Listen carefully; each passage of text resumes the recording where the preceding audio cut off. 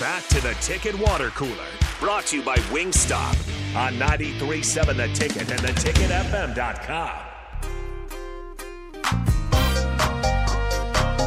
We are back here on the Ticket Water Cooler on a Friday, which means, of course, Good Sense Friday here at 93.7 The Ticket. We enjoyed our Good Sense. It also means it is time to talk with Bryan Munson and put a bow on this recruiting class. Or are we? Is there going to be more additions? Maybe not officially to this recruiting class, but we'll get into it here with Bryan. Bryan, how's your Friday going? It's going well, man. If you're going to tell me I'm not quite done yet after the recap I did last night, I'll have to go back and do another revision to it, I guess. Surprise!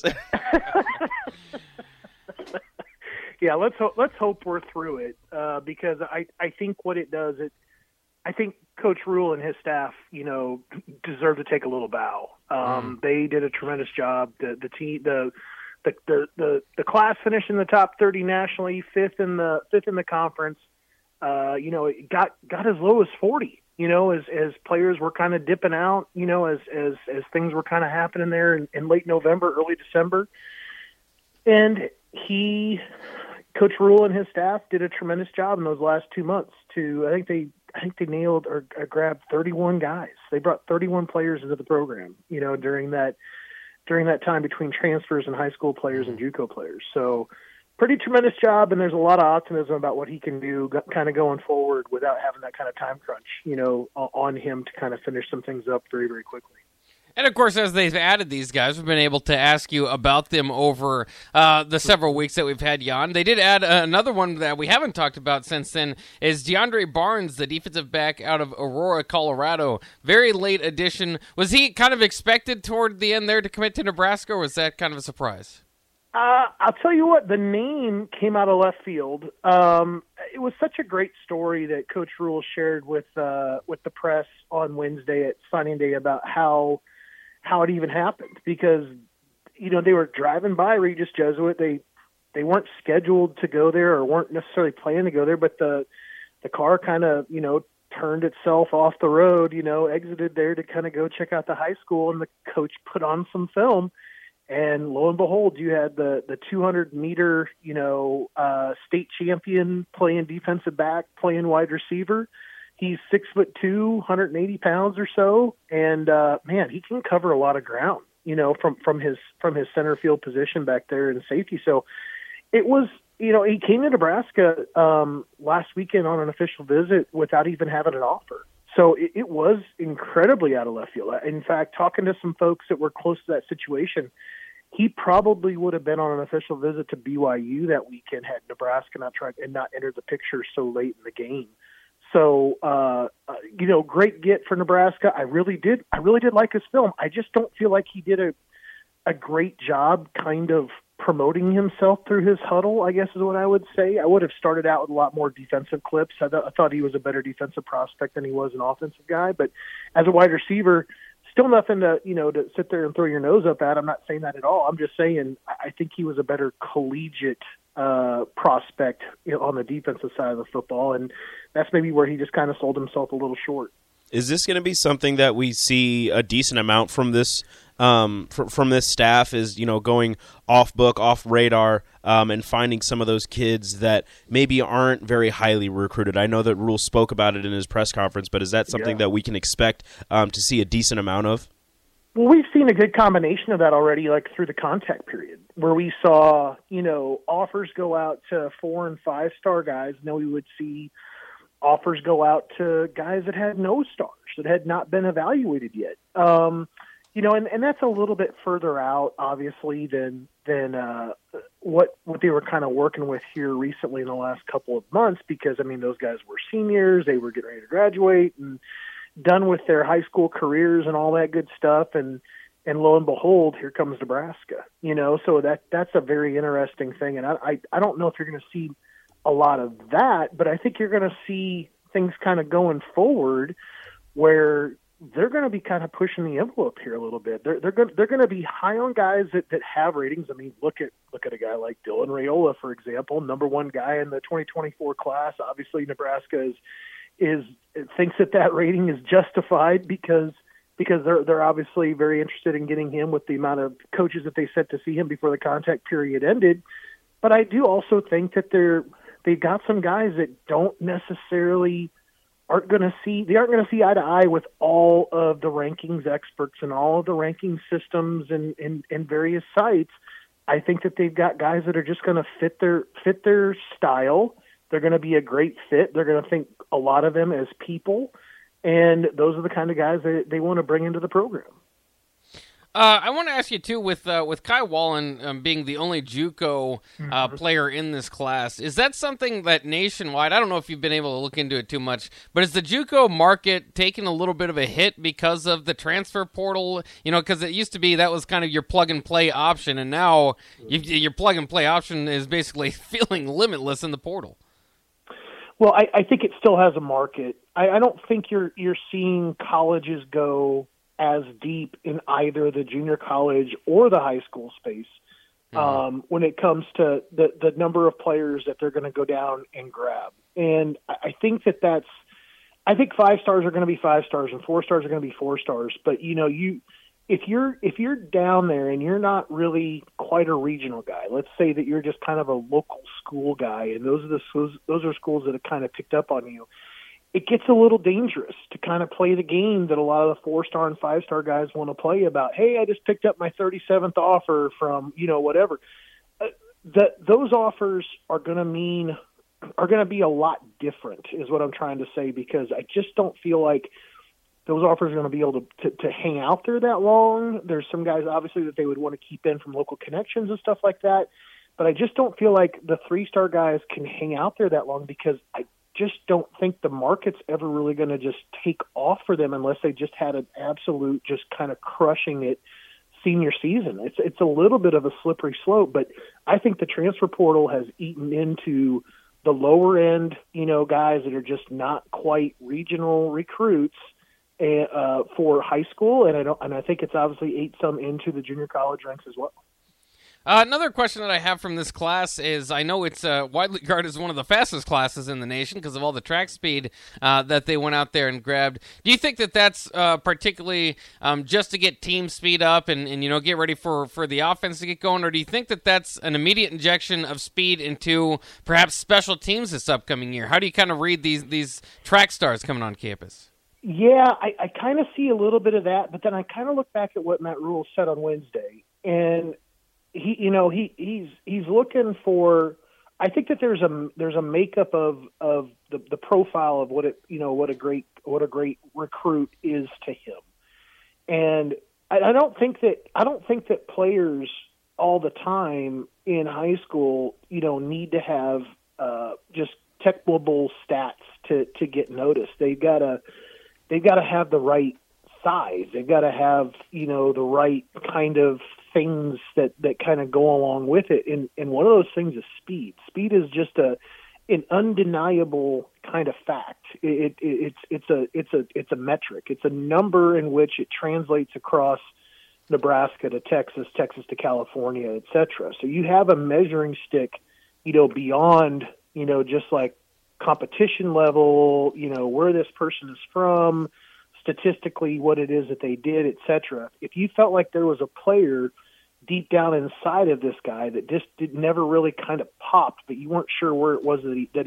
he's at, like on the football field, you can go back and find a guy then that runs track, and you have that way then of kind of figuring out, well, these are the things that I can I'm bringing into my organization, bringing into my team, bringing into my locker room, that I feel like I can get even more out of, because I know that the guy loves the game, plays the game, but he's obviously a speed guy, and we feel like we can develop it. And I think that shows a lot of confidence by Matt Rule, in his strength and conditioning and nutritional staff to kind of say, we feel like we can take that chance on, a guy that doesn't have 4 or 5 stars. We think we can go out there and find this guy that's under the radar, but he's a 200-meter, sprinting champion, runs a 10.7, loves the game of football, just looking for an opportunity. We think we can get the best out of him. So I think he has those types of success stories. I think that those are good things to have, but I think that you also need a combination of things. You can't go out looking for just the guys that you have to turn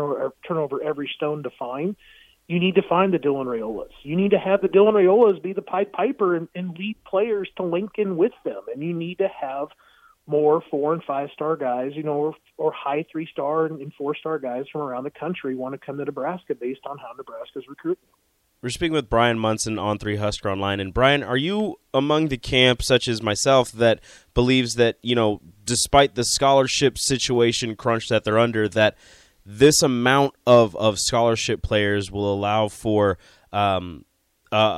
not harsher, but more competition in the winter, spring, and summer, so that you're really going to get the best out of a lot of these guys, because they know, and I'm sure it happens every year, even without this type of scholarship crunch that they're under, they know that at the end of it all, after spring practice, before fall camp starts, that some of them aren't going to be here.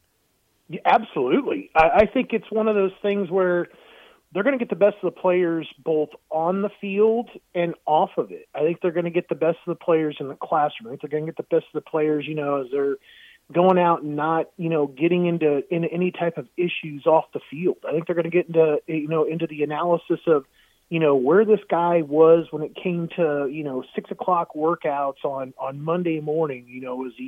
Was he on time? Was he in there? Was he giving great effort? I think those are all things that are going to be up for review. They want to build. They want to build a culture of players that want to be there, that aren't just going through the motions of, it's a 6 o'clock workout, we got to go there, and if I just go and do this today, I won't be this sore tomorrow, and I can do all these things then later on the side or whatever.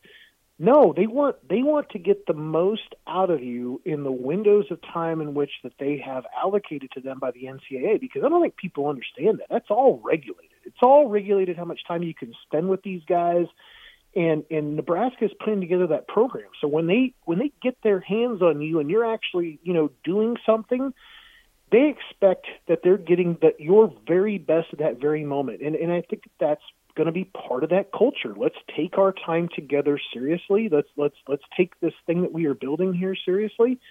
And I think that those are all things that are going to be measured on in the film room, in the locker room, in the weight room, in the classroom, off the field. I think those are all things that are going to kind of lead and build to that culture that's going to help them get down to 85, because they're going to find they're going to find the 85 that want to be there, that believe in what it is that they're doing. And you feel like the new guys probably, if you're recruiting them here, you feel like they're pretty safe when they come in. How many of this new class is going to be able to make it to Spring Bowl? Well, let's see. From the guys that are there right now, you got 1, 2, I think it was 7, 3, 4, 5, 6, 7, 8, 9, maybe it's 9. You've got a fair number of players that are up there. You've got guys like, Uma Nealon that's up there from Manor, Texas, that's, potentially the star of the class. He's the highest rated guy, 4-star edge guy, and Lenhart. You got a couple of local guys like Noonan and Gatula, and then, of course, you got your junior college guy like Whalen that you brought in, and Dwight Boodle's up there as well. I think that they got a really nice nucleus of guys to come up there and kind of get things started for the 2023 group. It's a big class, and you're bringing up close to 30 players part of that recruiting class. You got 28 guys, you got 11 transfers, you got close to 10 guys that are early enrollers. You are building a foundation now for how you're going to acclimate, the other half or so of the group that's going to be showing up in June, and showing them the ropes and showing them around town and getting them ready to go and getting them kind of settled in before things go really crazy in August. So, I think that there's a good group of players up there between the transfers and the early enrollees that were out of that 2023 class, and I think it's going to really help out Nebraska with kind of building things up and giving guidance to how things are going to get done in Lincoln underneath Matt Rule. And another thing that I kind of felt interesting was listening to Deion Sanders again. Basically, he was proud of his class or whatever, but he's saying they're going to wait till after spring. Guys are going to get cut, and then Colorado will be back out there looking for transfers. Do you think that Nebraska is done with the transfer portal, or do you think they're going to be in a similar position? Because we're all doing the number crunch and seeing how many guys. But my guess is there might be a few more before we actually kick it off once against Minnesota.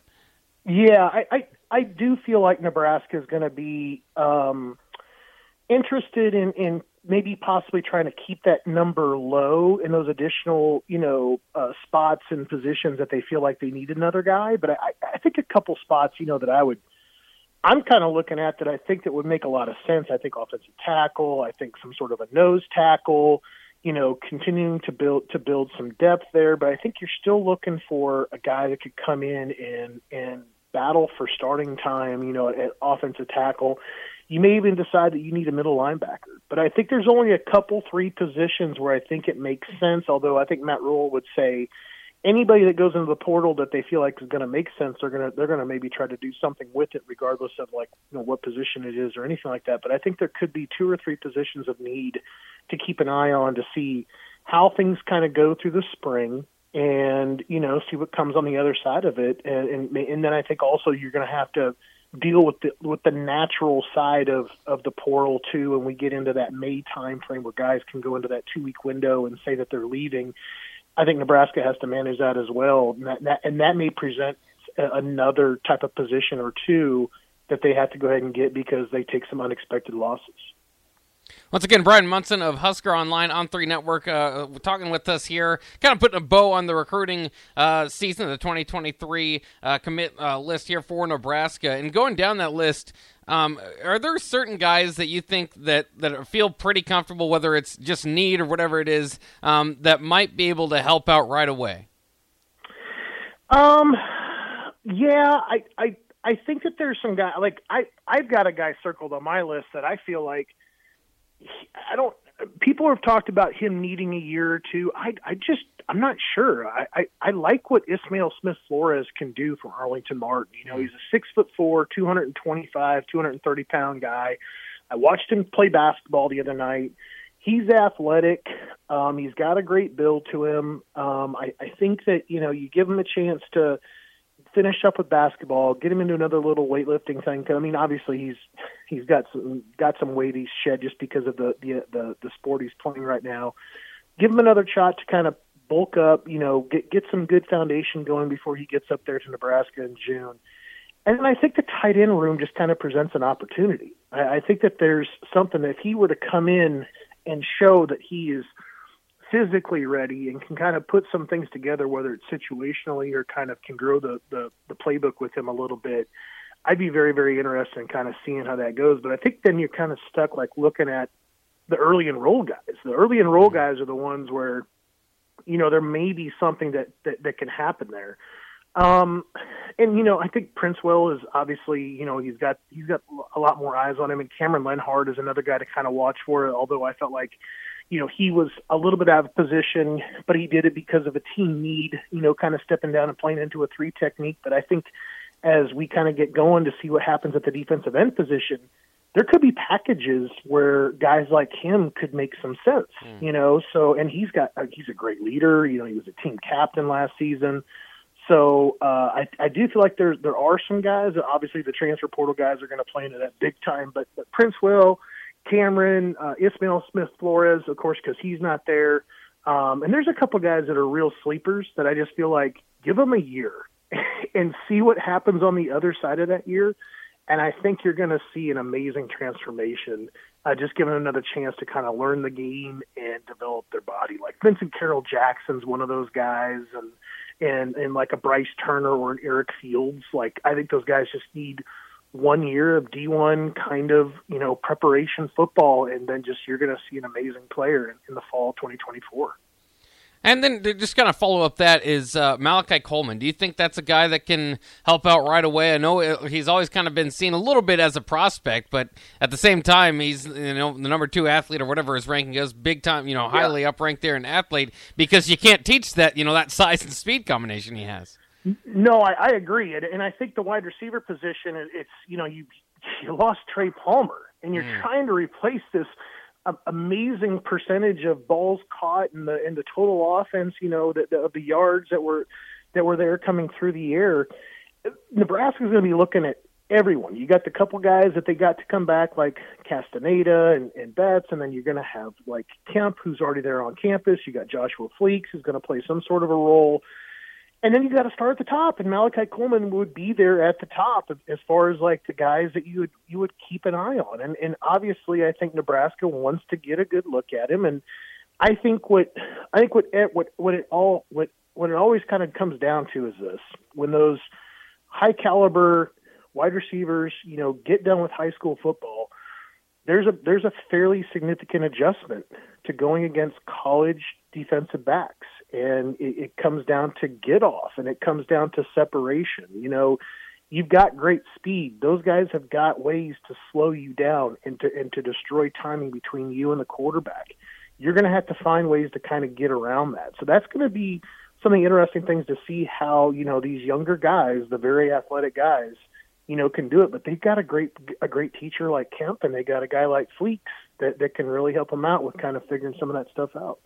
Excellent stuff once again. Thanks for sticking around with us. Maybe a few more minutes than we usually help you, but it's the end of the season. It's the end of the recruiting class. So we had to really iron you out about it. So thanks once again to Bryan Munson for joining us here on the Ticket Water Cooler. Have a great weekend, guys. We'll start talking 2024 next week, huh? All right. Yeah, right away. Go. Just jumping into it. All right. Sounds good. There he goes. Bryan Munson of Husker Online on 3. Always great to catch up with him and get his latest insight on the recruiting class. Feels like a job well done for Matt Rule. I think that's pretty uniform across Husker Nation right now. All right, let's take a quick break here on 93.7 The Ticket. When we come back, it'll be time for the crossover. We'll see if Nick's back there is done with his good sense and he should be ready to go. Yeah, well, he should be. He better be. We'll talk about that. Also, kind of interesting, Oklahoma and Texas. Talks of them joining the SEC as soon as 2024. Don't look good, actually. We'll tell you more about that coming up next year on 93.7 The Ticket.